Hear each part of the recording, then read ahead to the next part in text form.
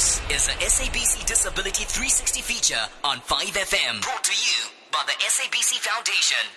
On the Weekend Playdate today, we are joined by Cassie Chambers, who is the SADAG Operations Director. SADAG, of course, the South African Depression and Anxiety Group, who is fundamental in helping all those with mental illnesses, depression, anxiety, grief, and all those types of things. You hear about them when it comes to exam time, and they are working 24/7 to help South Africans. Cassie, thank you so much for joining us on the Weekend Playdate today. No, thank you so much for having me. So October is Mental Health Awareness Month, and there are a lot of teens who are going through the most any day of the week when it comes to pressure, school, maybe something with a boyfriend or a girlfriend, and they might not realize that they have a mental health issue in the form of depression or anxiety or similar.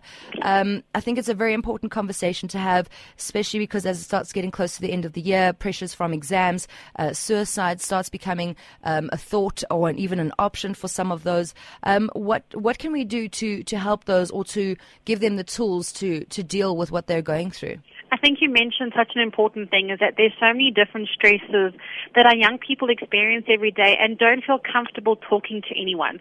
So often they feel like adults don't understand them and that they don't understand what they're going through. So I think the first and foremost that we should be doing is getting our teens to talk about it, whether they talk to someone at school, a teacher or a counselor or an older sibling, but that they're talking to someone, even someone at SADAG. What we should be doing is trying to understand and put ourselves back into the shoes when we were that age, when we dealt with those problems and we wish we had someone to speak to. There's also key things that we should be identifying in teens.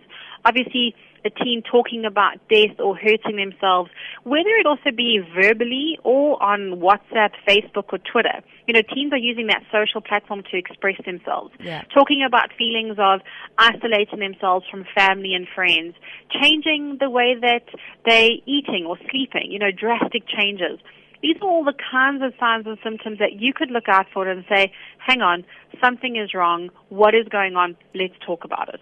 Absolutely. And if you notice that there's something and you're not necessarily equipped with being able to assist that person, should they just tell this teen or young adult to approach SADAG, or how do you, because it's very specific, you can't just, you have qualified psychologists and psychiatrists that have years and years of experience. Now to just read up in a book what the symptoms are, it doesn't mean you're qualified to assist that person. Exactly. It's almost as if you had a friend that came to you with a broken leg and bone is sticking out and they're bleeding everywhere. What would you do? You can't fix it and stitch it up together yourself. You send them to a professional. And the same thing if someone has depression. Remember, depression is a real body illness. Just like diabetes and hypertension, it affects your brain, which is an organ, and it changes the way that your body functions, the way it feels, the way it thinks. So encourage that person to go and get help. You don't have to fix their problems if they tell you that they're not coping, but you can link them to resources. Get them to phone SADAG. We can help them wherever they are in the country with referrals, a support system, information.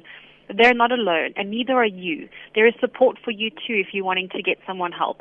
Maybe you're not even sure how to speak to that person or to start that conversation. Phone SADAG and we can help you step by step. And I think it's really important not to ignore any of the signs, because it really could be a life or death situation. And if you feel nervous because you're not able to handle it, don't just leave it or ignore it. Make sure that there's something being done, because that's possibly the worst thing to do, is to leave somebody who's going through all of that alone by themselves with their thoughts and their emotions. Definitely. 75% of people who commit suicide tell someone first. So you can pick up on these warning signs and do something about it.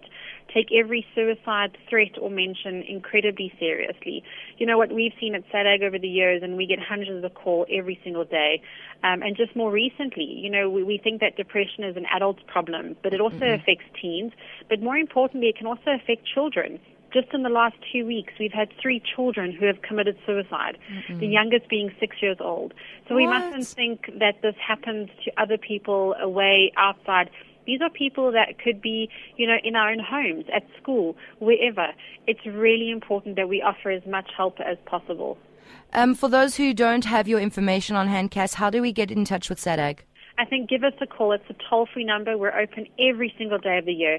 They can call us on 0800 567 567 or 0800 21 22 23. You can also visit our website at www.sadag.org or find us on Facebook. Just search the South African Depression and Anxiety Group, and you'll have tons of information, updates, and support at your fingertips. Cassie, thank you so much for joining us on the Weekend Playdate today. I think it's important that people realize things like depression, anxiety, and suicide, which is a sort of like the end result of feeling like this. It's not just something you can get over.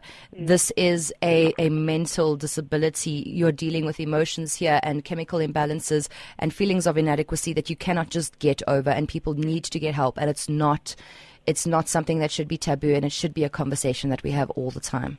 Absolutely. Thank you so much for helping us to raise awareness. And if one more person can reach out to us and get help, then I think that would be fantastic. So thank you.